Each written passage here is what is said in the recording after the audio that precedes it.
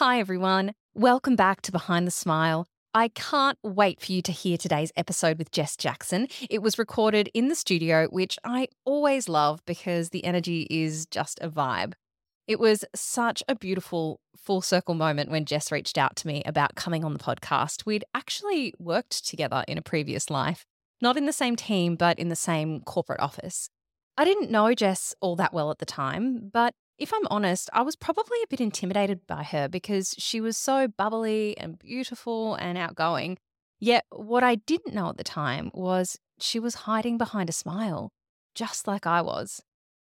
And this is what I love about this podcast, having these revealing conversations with people about periods in their life where they were pretending to be okay, but in reality, they were battling their own inner demons. And it's such a good reminder to be kind and loving towards everyone because you never know what's going on for someone else. And I also hope that this supports you to speak up if you're the one that's struggling right now. We covered heaps of good stuff in this conversation, including Jess's need to seek external validation, the shame she experienced when first getting sober, the fear that comes with stepping into a new life, and the profound impact meditation has played in helping Jess become the woman she is today. You guys are going to love this episode, and if you want to help the show, I'd be so grateful if you could share this episode with 3 of your friends. And with that, let's kick off this week's episode.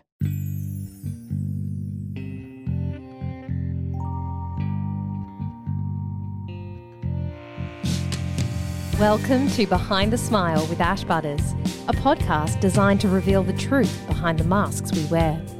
Together, we look to demystify the human mind and its behaviours in relation to mental health, trauma, and addiction. My name's Ash, and I'll be your host as we uncover the real stories of people's pain and the steps they've taken to live a life of freedom in recovery.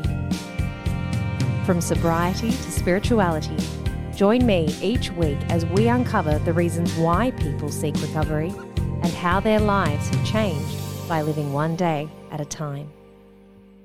Hello, everyone, and welcome back to another episode of Behind the Smile. Today in the studio with me, I have the gorgeous Jess Jackson. Jess is a 32-year-old meditation teacher, and she is the founder of the incredible skincare brand Good Living Only. It's a Bondi-based brand, which is where Jess lives these days, but she hasn't always been in Sydney. In fact, Jess and I used to work together at L'Oreal. We kind of had these past lives that were intertwined to a degree, which when Jess reached out to me sharing that she had gotten sober, I just thought, this is amazing. It was almost like we've both gone off and done our own journeys simultaneously, yet not really knowing what the other was going through. So I absolutely jumped at the opportunity to be able to have this conversation today, and I can't wait to dive into it all. So without any further delay, I would love to welcome Jess onto Behind the Smile. Jess Jackson, welcome to the show. How are you today? Thank you. I'm great. It's nice to be in Melbourne. The sun is out. I know, finally blessed with some beautiful weather. Now, full disclosure, we actually started recording this conversation, but the recording wasn't actually running. So we're going to do it again. We've had a trial run. We know. I think it was a warm-up, but then we also did have lunch together beforehand. So we've kind of been talking for about 2 hours now. If I forget what we've already spoken about, this may be a very just disjointed podcast for others, but no, like I said, it's good. Now we're warm, so we're going to dive into it today. So Jess, before we go any further, I would love for our audience to get to know you a little bit better. So can we kick it off with some nice, easy questions? Let's start with, where did you grow up? What does an average day look like, and what do you do for fun? Okay, I grew up in Mordialloc, which is in Melbourne, Victoria, Australia, down the beach, and I don't have an average day. Every day is different. I know that's cliche, but truly depending on what meetings are on, what orders come in, I'm either at the warehouse packing orders or I'm at meetings with new potential buyers for Good Living Only. I might be teaching a meditation class. It just depends. I could be working from Melbourne. So it just depends on what's on and where I am, which I like because I can be flexible in how I work and where, but it does keep me on my toes to what day is it, what's going on. So I like to balance that out by having fun doing meditation. That's probably my main source of I guess, fun for me, getting that sense of calm. And I also like cooking. I love to cook, like getting in nature, going for hikes. What's your favourite thing to cook? I like cooking roasts. Oh my goodness, I'm so jealous. I wish I loved cooking roasts. I don't know where to start. It's so easy. They're honestly, they're easy. Once you know them, they're easy. We're going to have to do a lesson at another time. Next time I come up to Sydney, because I just... do a roast class. Literally. I don't know why. I mean, I was never really taught to cook as a child, and so I really envy people who enjoy cooking. For me, it's so task-based. Yeah. It's a means to an end. I have to eat, so I have to cook.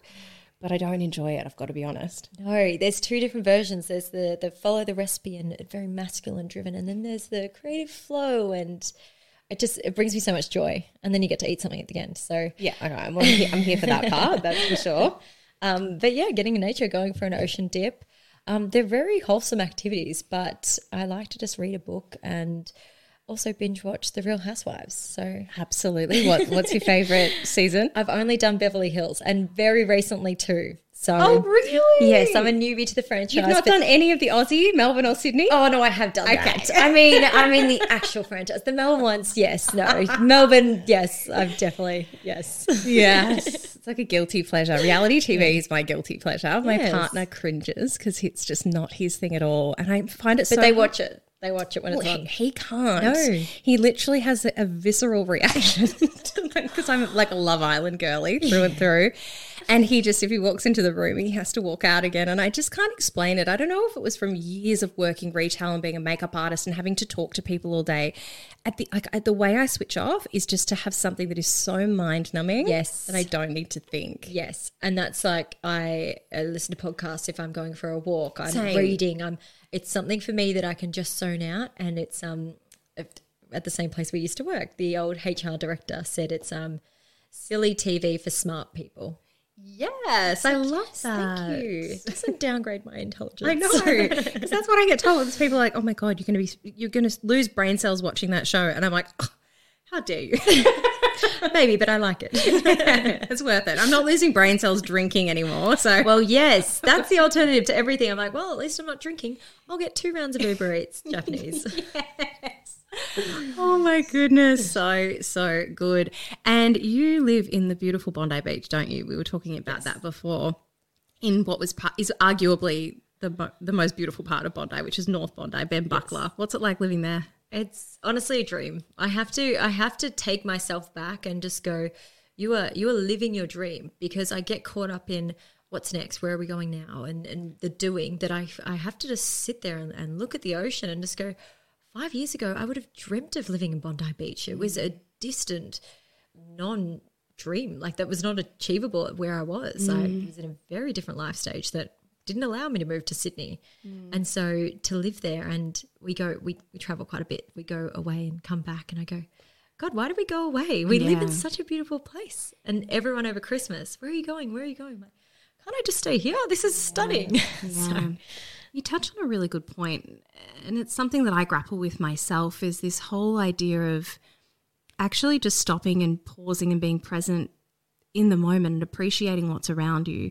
And I think that can be a difficult thing to balance when you are a business owner, a founder, an entrepreneur, because for the business to be successful and to continue running, you need to have forecasts, you need to be planning ahead. But that's counterintuitive. Yeah. That's counterintuitive to this life that you and I both really try to live these days, which is one where we're present and we can actually really appreciate the beauty of the little things and live in that abundance and that gratitude mindset. It's very hard to be a business owner in that mindset. Sometimes they're completely conflicting agendas. And so trying to find those moments of groundedness, like from your yoga practice and my meditation practice, we say you be present, focus on your breath. And when you're living a fast-paced life and you're planning and you need that planning, that doesn't bode well for presentness, I guess, because you're always forward thinking. So I like to balance that out with the gratitude practice, basically. So that would be one of the tools that you'd have to keep you in that moment? Yeah. I think it was Roxy Nafusi who I was listening to, and she said, it's gratitude is so powerful because it's the one thing that you have to be present to be able to practice. And you can't have a negative emotion whilst practicing gratitude. Yes. So that is, we kind of we'll stop and take inventory, I guess, and be like, what are the top 3 things you're grateful for today? And not have the same things, but just, I'll be sitting on the couch and just take a moment of where we're at right now and let's be grateful, because, yeah, you one point dreamed of this version of yourself. Yeah, there's that beautiful reel or quote or something around going on social media, and it's like, take a minute to realize that you're living the dream of the version of you 5 years ago. Like, it's actually happening. So just to stop and to take stock and to sit in it and like let yourself feel it, because we don't know. Like, tomorrow's not guaranteed for anyone, right? So if we're not enjoying today, like, what's it all for? Yeah. And then you don't want to go in your 20s wishing what you had in your 30s, and go to your 30s and 40s and every decade just being like, oh, I wish I had what I have next decade. I think that's been one of the most powerful things that sobriety has given me, is that sense of contentment, and it's happening more and more frequently. I think the first time it happened, I was maybe about 2 years sober, but that sense of actually truly believing from the deepest part of my soul that not only do I have enough, I am enough, and it's just like I am so I don't need anything. Yeah, to be okay. And when you're stripped bare of everything, you don't have the drink to elevate your mood and just take you to a fun party. When you're just left with yourself, it is digging deep and finding the simplest things that you're grateful for, and being okay on your own, outside of a partnership, outside of friends, just you on your own. And I find gratitude's that thing that brings me back to that. Yeah, that's so beautiful. It's such a good point, isn't it? It's sort of all part of this, like we were chatting over lunch, this idea of what happens in sobriety is because let me go back a second. When I was drinking, I was constantly seeking for external validation. You know, I didn't think much of myself. So the way I felt good about myself was through the approval of others. And what seems to shift over time is that because I'm building a relationship with myself and I'm practicing self-love tools, and I'm actually able to look at myself in the mirror today and be proud of the woman that looks back, I no longer need the external validation because I'm able to internally validate myself. Yes. And it doesn't matter how much external validation I got back then. It was never enough to fulfill me. I never, and it was I just remember pivotal moments of saying something like, you know, I feel this way about myself, and almost having a shocking reaction from people of them not understanding how I could feel that way when I've done something that was great, or just having... Especially as well because you presented so well. Well, that was the facade, right? Yeah. It's like I did not believe any of that. Yeah, I mean, that's the perfect segue to Jess. I've asked you to bring in a photo today. You knew this was coming. I did. Now, this photo was from a time in your life where you were hiding behind a smile. So you were presenting one version of yourself to the outside world, but the reality was you were struggling internally. Could you please describe for our audience, what am I looking at with this photo, and what was actually going on for you at that time in your life? So the photo is me. I've got a glass of champagne in my hand. I've got a red blazer outfit on. I'm at the Crown Towers in this beautiful penthouse room, and I'm about to go to the races, which for those of you not in Australia is how would you say, it's a big deal, or it's like one of the major social events of the year. I think for anyone between the age of maybe 15 to 50. Yes. Maybe even Spans a bit older. Yes. It's, you know, this thing in Melbourne. I mean, the Melbourne Cup is one of the biggest race meets in the world, and there's a whole carnival that runs for a week, from the Saturday, then the Tuesday, then the Thursday, and then again on the Saturday. Yes, which I would go to all four. Now that blows my mind every because, year. Oh my goodness, Jess. Yes. I would go to one and be so hungover. I'm hungover in this photo. Oh my I'm hungover in this photo. Isn't that so interesting? With a champagne in my hand, smiling, and you'd have no idea. No idea whatsoever. Oh, how did you do it? Like, how did you get the strength to rally yourself to back it up? Because I could never back up. I would always back up, which I thought was a strength. I thought you're proud of it, right? Yeah. I can back it up. I've done this. Do you know what? One of my long-term friends, I forgot I even used to say this. He said to me not too long ago, he goes, "You would always say, dress up, show up." I go, I can't believe I used to say that. That's not something I stand by today. If you don't feel like it, don't go, honey, is my new motto. Oh, I love it. So I just had this, like, I don't know if it was an affirmation that I'd just say, dress up, show up. I bet that was how I would act, is that I needed to be at these things. I needed that external validation. I needed to be posting on Instagram, meeting new people, getting out of my confines, being on my own. Anything, and I had another friend, not sure if they would be listening, but that said I would go to the opening of a car door. And I used to take it in my stride. I was like, yes, I get invited to all these things. Oh, that's I'm amazing. always reliable. I show up. But no, I look back and I was always putting other things before my own needs. If I'm tired or I'm hungover, I would go to things and I just burn the candle at both ends. There was no room for me to be on my own. It was sleep or exert all your energy.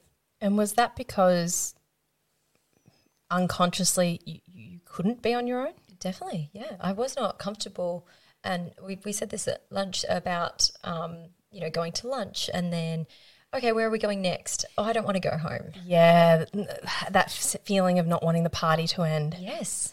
Oh, I don't miss that. I had no stop. It would be and this is kind of in the, I don't know if it's cognitive dissonance, but it was like this, once I had that that moment of inner turmoil and I kind of was aware of it, I had things that I wanted to do to get me out of that, which was meditation, yoga, eating well, but I was also still drinking and partying, that I would go out for what I thought would be one drink and then the night would get carried away and I'd be saying, oh, I've got meditation class tomorrow, I can't. And then I would keep drinking and then go to a meditation class the next day hungover. And it's just, it was not in alignment. Yeah. So, oh my goodness, I used to do the same thing, and I've shared about this on the podcast before, where I would, I knew I needed to stop drinking, but I was so unwilling to stop drinking. And so I tried everything else, and meditation was one of those things that I would try and do every morning before work. But the problem was I was waking up so hungover that it would take all my strength just to get myself out of bed to walk around to the chair in the corner of the room where I would do the meditation, and then my head would be so noisy because I was hungover that I wasn't really getting any of the benefit of the practice anyway. But I ticked the box, so that I was able to maintain that delusion that I was okay because I was getting up, I was meditating, I was probably going to go to a HIIT class all before I got to the office at 9 a.m. with full hair and makeup done. So I couldn't possibly be an alcoholic because look at all the things I'm doing. yes, and that's what you present. And so you go and do these box ticking. Like, yes, I'm eating well, I've got a green smoothie, I'm going to my yoga class, and then on the weekend I go out. And it's only really in the last couple of years I'm like, I couldn't have possibly been my best because I was just robbing Peter to pay Paul to, I'm tick that box, I'm healthy, I'm well, and not dealing with the core issues of anxiety and depression and the uncomfortability of being on my own. At this time in your life when the photo was taken, or around that time, you were in a really good job. Like, you had a lot going on for you, working in a big corporate organisation, lots of friends. From the outside looking in, it looked like you had it all. Yeah. What were you actually feeling like on the inside? I felt like a fraud. I still do to this day. Like, I've genuinely gotten to a place where I've worked on a lot of those core things that made me unhappy, but outwardly I was presenting happy. I was presenting like I've got my stuff together. I had the job, my dream job at one point.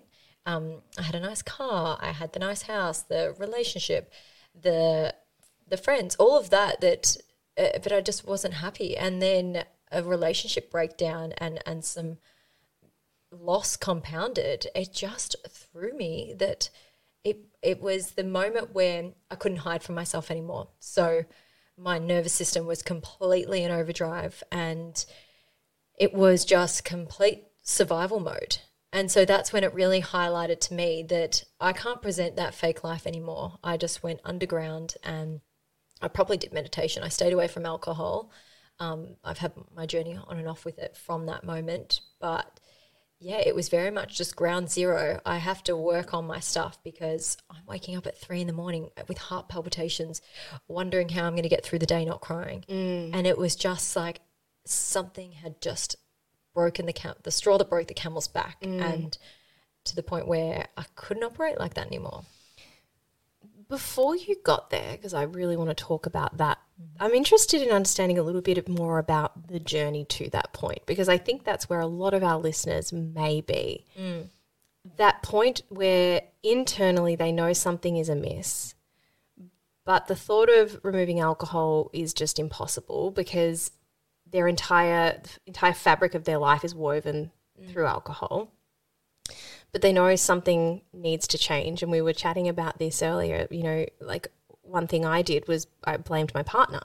You know, the reason I'm not okay is because my partner is doing X, Y, and Z, rather than, you know, and if it wasn't him, it was my job. And if it wasn't my job, it was my friends. And, you know, it was never me. Like I wasn't the problem. And for me, my rock bottom came and the realization and that spiritual experience came when I realized I am the pill problem. to swallow. Oh, yeah. Like that. You know, oh my when goodness. you change everything that you thought was making you unhappy and you're still at that point, it's hard not to turn around and go, oh, it's you. Yeah. You in the mirror. You're doing this to yourself. Totally. So like how did you get to that point?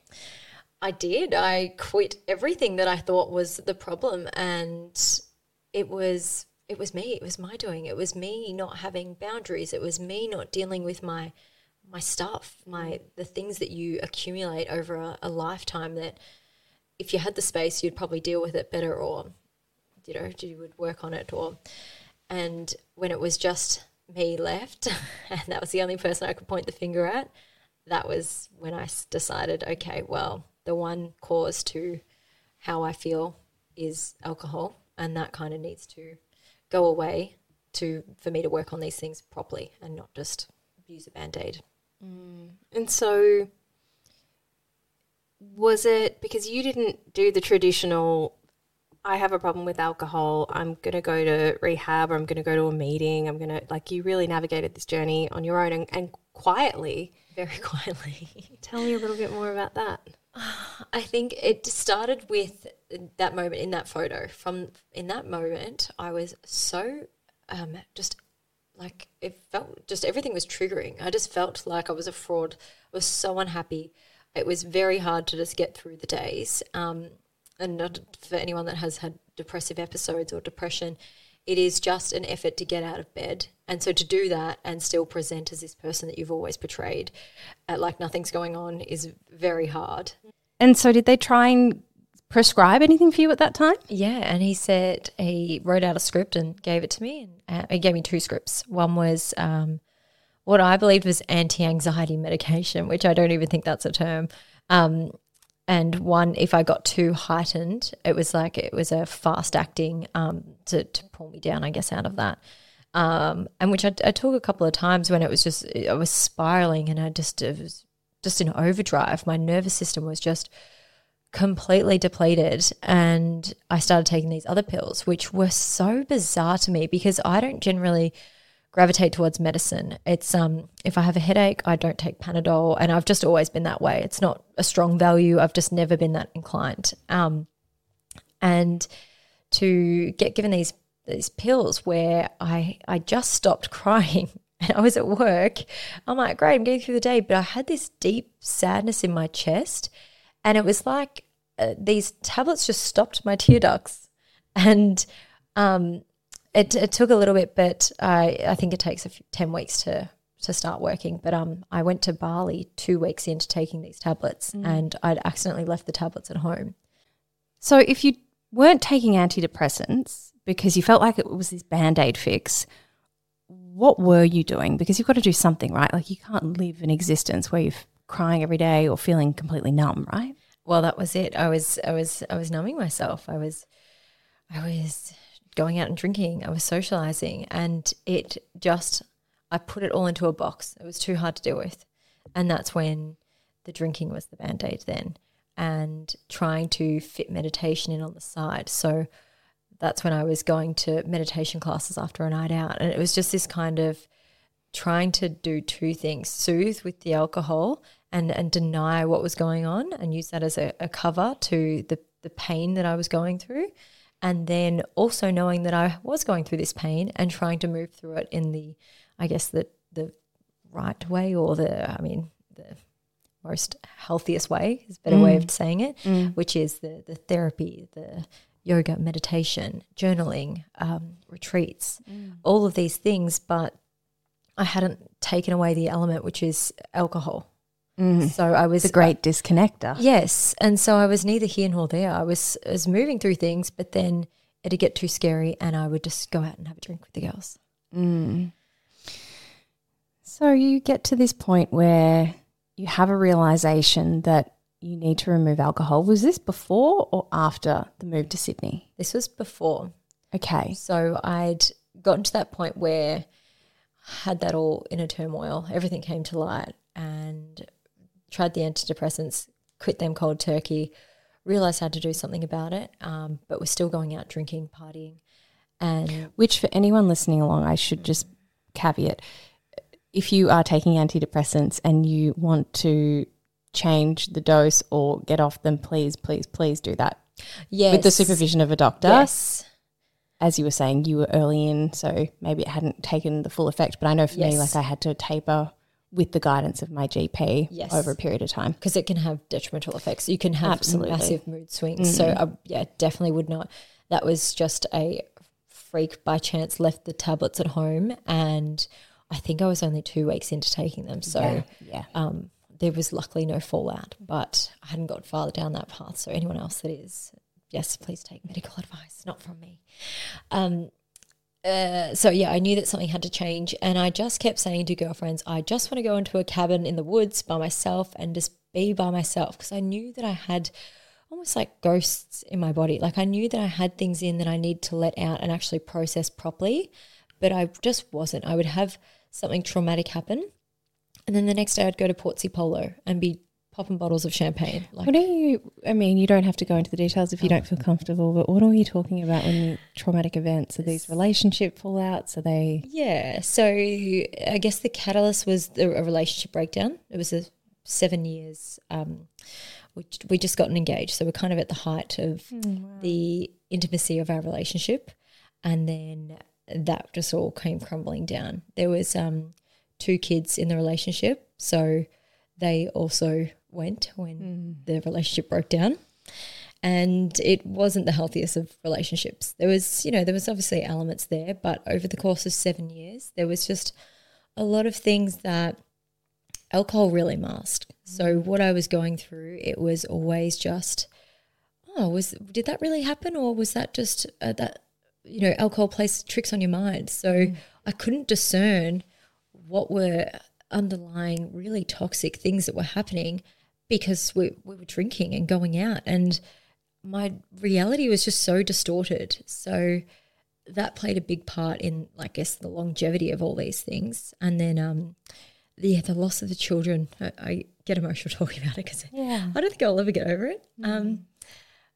But the loss of them was really I could not deal with it. And it's years later, still gets me. And then my dog that I had, I'd just gotten her back once I moved into my own place, and a freak accident, and she passed away. Oh, Jess. And it was just I'd just gotten the dog, and that was kind of a consolation prize to the children. I couldn't keep them, they weren't mine. And I just couldn't deal with it.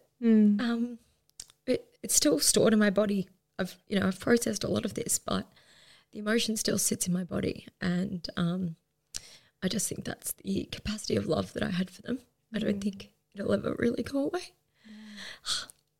So that all happened, and I just wasn't happy with life at that point. I wasn't enjoying the work I was doing. I wasn't fulfilled in the lifestyle that I was living. It was all just very superficial and materialistic, and there was no real substance there. And so, when the dog passed away, we all went to Portsea Polo the next day, and I could not deal with it. It was all just, I boxed it up, continued going out and drinking, but I knew that I had to deal with those things at some point.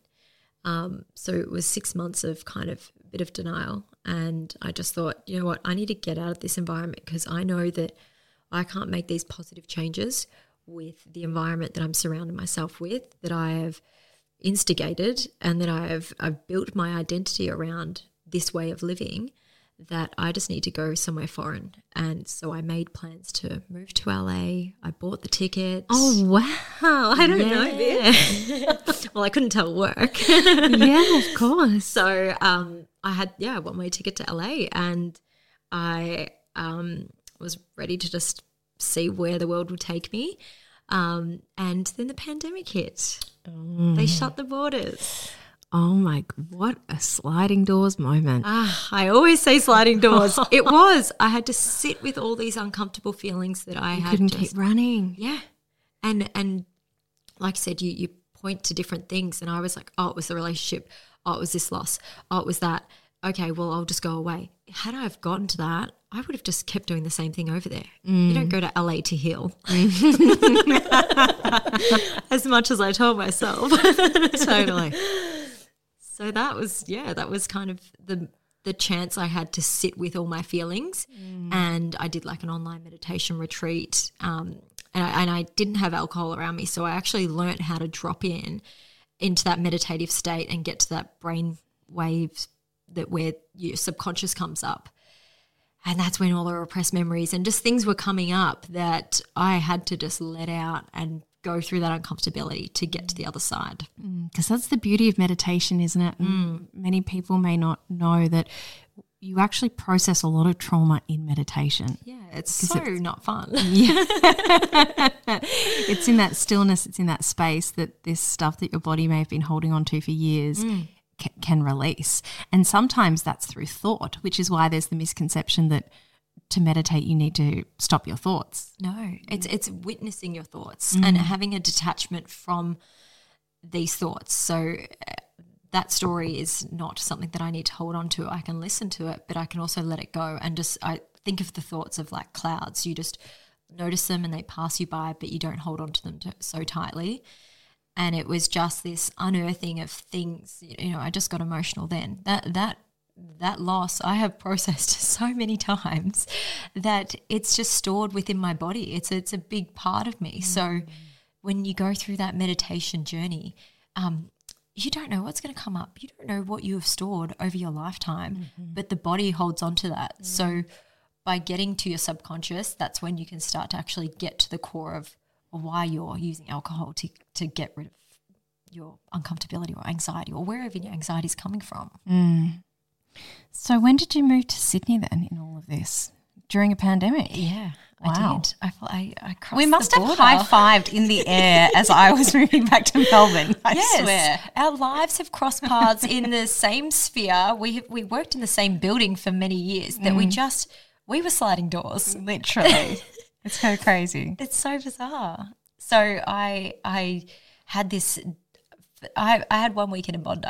I've never spent much time there before that, but something came over me. I was in a meditation and I just felt that that's the place I needed to be. I had a girlfriend that had just moved there. I had no knowledge of it. It was just this weird intuition that came up and I was like, that's weird. I'm not moving to Bondi.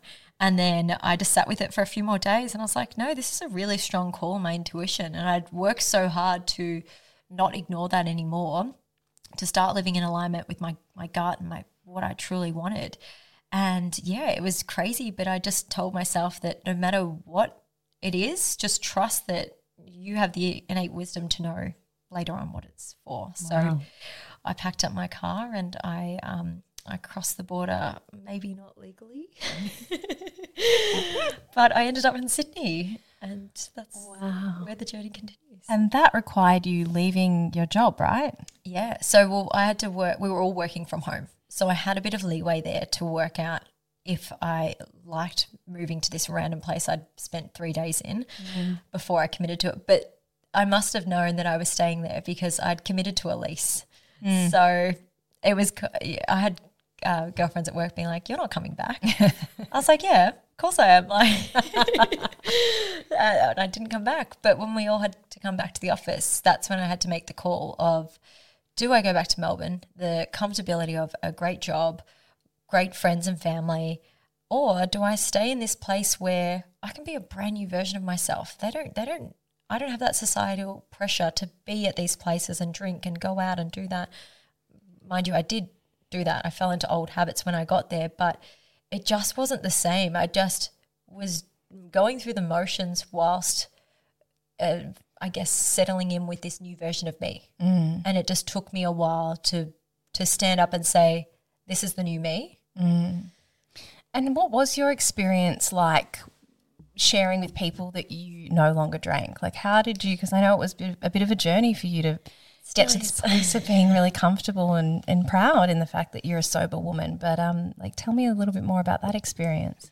It was kind of riddled with shame, which seems kind of, I guess, opposite to what you would expect when you're doing something positive in your life. But it was a shameful thing for me. I would be having soda and lime and pretending it had vodka in it. I would be pointing to the menu to show the waiter, but I'd be ordering a mocktail. I'd be putting up photos on Instagram that were drinks, but mine was a mocktail. And just kind of portraying that I was still drinking and socialising.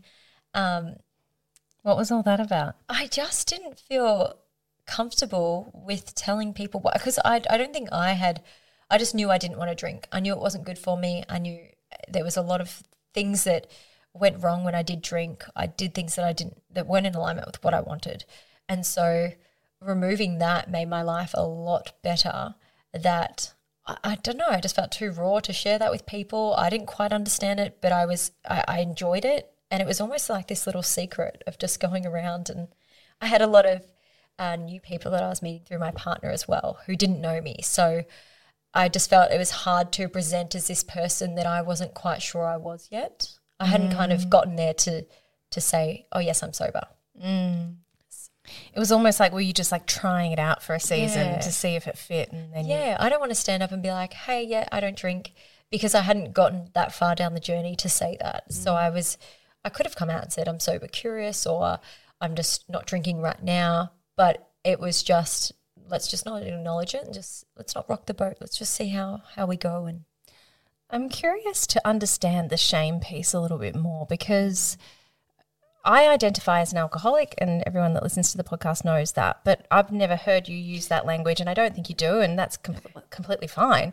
So where was the shame then? I think because I didn't have a reason not to drink, which sounds bizarre in the fact that I look back now and my relationship with alcohol was not good. And it was a lot of binge drinking and a lot of just negative things around it. But to say that I had a problem with it, I never identified that, because I would just be like, I don't have a problem with it. I'm just socializing. I wouldn't drink at home by myself. So I would that was my line in the sand of I don't have a problem with drinking. Yeah. But I did. Just because you're socializing. Socializing was the umbrella to just give a free pass to negative behaviour. So to come out and say that I'm now sober, it was almost acknowledging that I had a problem with it prior, and I just didn't know how to navigate those conversations. And it took a while to then verbalise that because I would just decline invites. I didn't know how to deal with socialising sober until I went to this girl's, it was a bottomless brunch, and that would be interesting. Sober. It was. And you know what? It's this beautiful bunch of girls that we organised to see each other, and I declined so many invites, and like, do you know what? I'm going to go. I'm not going to neglect seeing these people. And it was just such a funny time. It was like, it was almost like, oh, are you okay? You're not pregnant, are you? I'm like, no, like, and it was just like jarring that I had to justify why I wasn't, but also why did I go to a bottomless brunch if I wasn't drinking? And I just kind of I was fitting into an old mold, and I didn't want to let go of that old identity of I can still do the things that I used to do, but I just don't drink anymore. And I've now evolved since then and realised that setting's not for me. But I wasn't ready to let that go and step into this new identity yet at that time. Yeah, you touch on something that really it frustrates me because I've been there as well where, and it, obviously doesn't happen to men, Yes. but when you tell people that you're not drinking and the first assumption because of the age that we are is that, oh, you must be pregnant. Yeah. And it's like, it's such a sensitive topic. Like I really don't think you should be asking any woman from the age of 25 plus whether or not they're pregnant, because how do you know if they have just experienced a loss? How do you know if they've been trying for 2 years? Like that was my experience with my ex-husband. Like there is so much pain associated around that. And it's almost just like a knife twisting. On top of, and that's why I was like, I don't want to have to justify why I'm doing something. And, if someone says to you, oh, you're having a drink, and they say yes, you don't go, oh, why? Why are you drinking? It's like, why? And that's the societal, I guess, pressure or what we're used to. But I just didn't know how to navigate it, so I just kept quiet. And then I got to the point where I'd kind of shifted through and cycled through that shame, and I was comfortable with where I was. And so I started being more vocal about it. And I just started realizing that the more comfortable I am with something, the less that I'm going to feel when I hear something negative or when I get those questions, or, I'm standing in my truth, and that is powerful. But I didn't feel like that at the early days of navigating not drinking. Yeah, and I think another good thing to point out is in the beginning, sobriety can be really uncomfortable for many reasons, like you've just described, but you also don't necessarily have the payoff in the beginning. Like it doesn't necessarily feel that good in the beginning. A lot of the time your body's detoxing in those really early days, and, it can take, I think, about a year for like the real experience of sobriety to fully play out. And then my experience is that just continues to grow, and the relationship with self gets deeper, and the experience of life is so much more pure and authentic, and I wouldn't give that up for anything on this earth today, but that's not straight away. No, and you go through that uncomfortability of just being, and it's a very raw time. Like you're just changing, and so when you're in that vulnerable place and someone's asking you why you're not drinking, and it's like, I just not okay.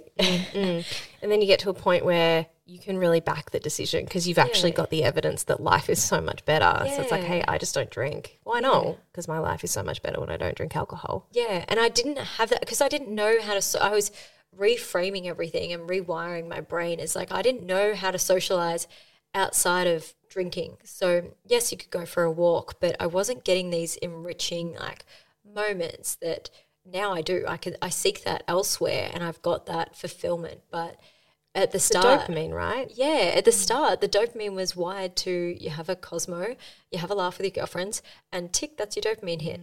And then I wasn't getting that. I was going to these places, not getting the dopamine, feeling like I was missing out, but then not knowing what the alternative was because I wasn't looking. I was just trying to be this new version in an old setting.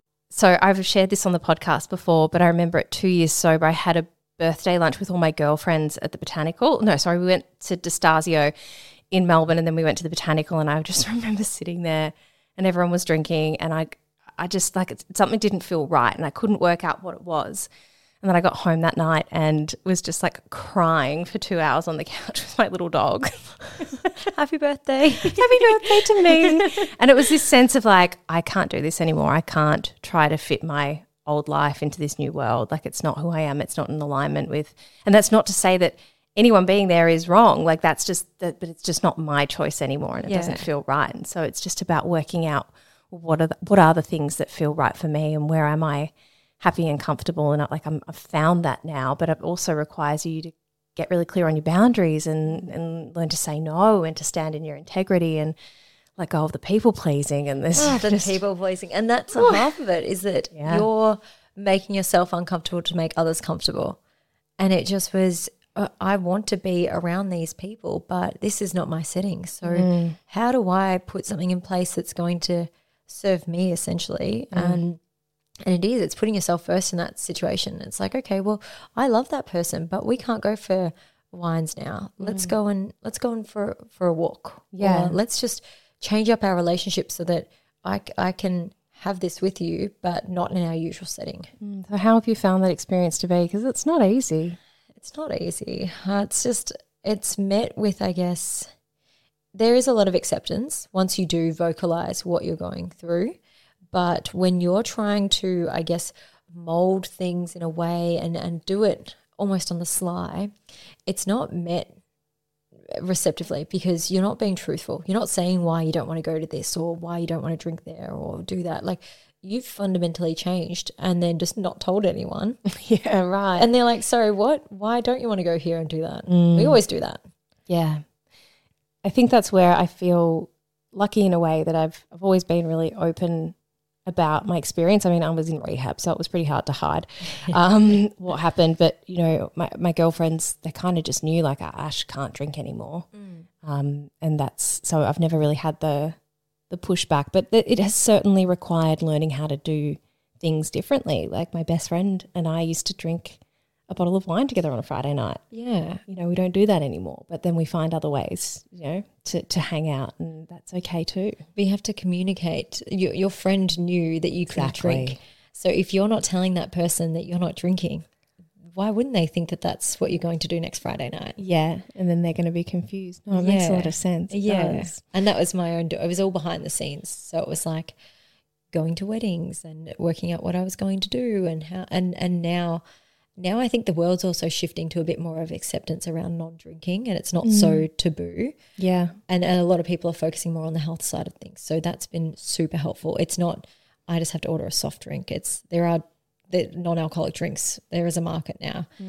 But having that, I guess, you know, going to a lunch tomorrow, there's a non-alcoholic option. It's not going, hi, I'm not drinking. Is that the same price for me? Or am I going to be sitting next to everyone that's drunk, and is it going to be uncomfortable? You know, you can tap out and change it to what suits you.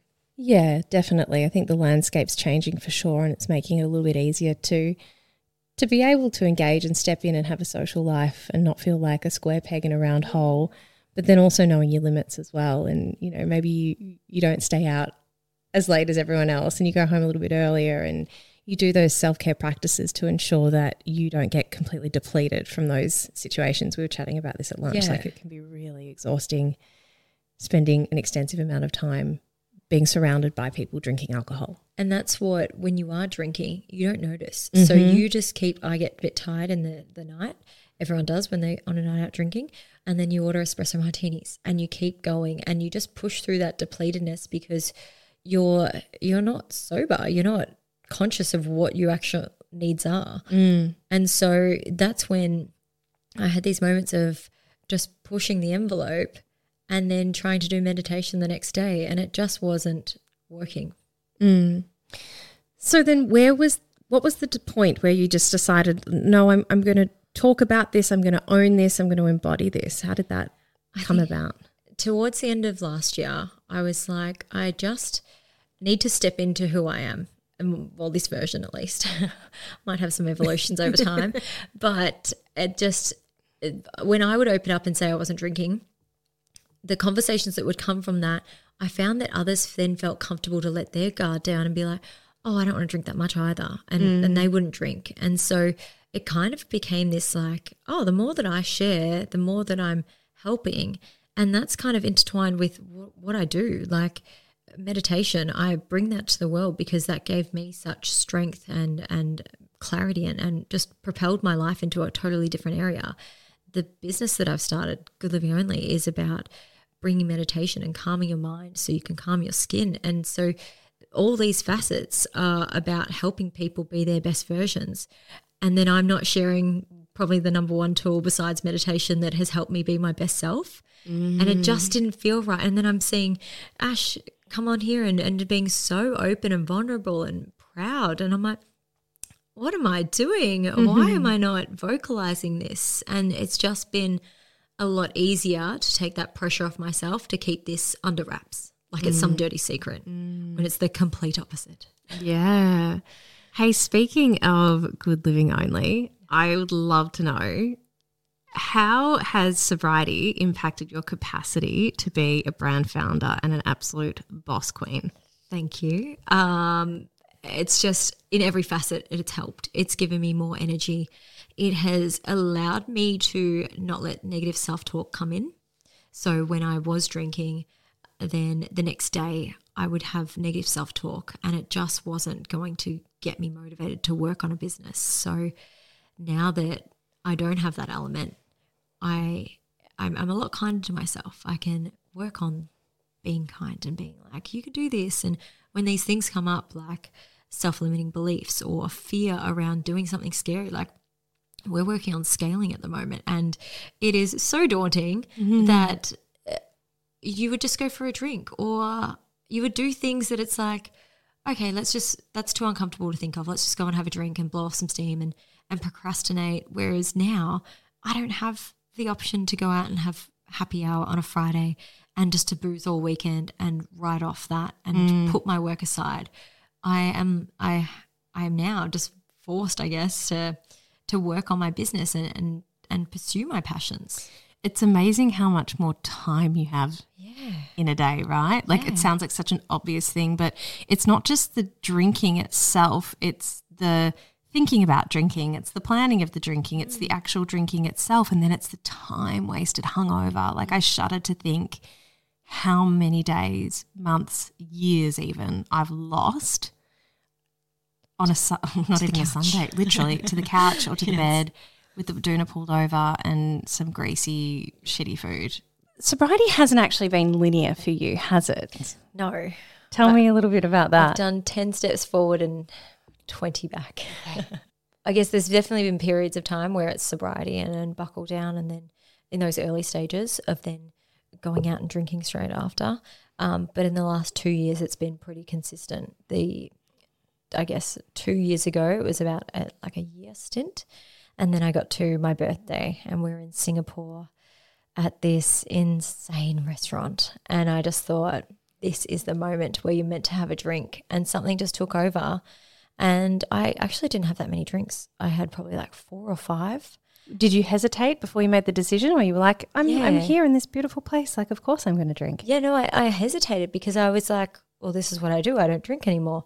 And then I think I hadn't fully grappled with the new version of me. I was still teetering on, this is just a phase. And so I was like, okay, well, this is, of course, we're celebrating. Let's do it. Where else would I be doing if I was going to have a drink? I'm not going to waste it on a Friday night. Let's try it now. And I hadn't had that moment of trying it and then not liking it. So I you kind of glamorize it a bit. And it was terrible. Oh, you're kidding me. I was so sick. We left for Australia that day. So we had a 5-hour lunch and then straight to the airport. And I was throwing up on the plane. Oh, no. I was throwing up at customs. Oh, my goodness. I threw up in a bin at the airport.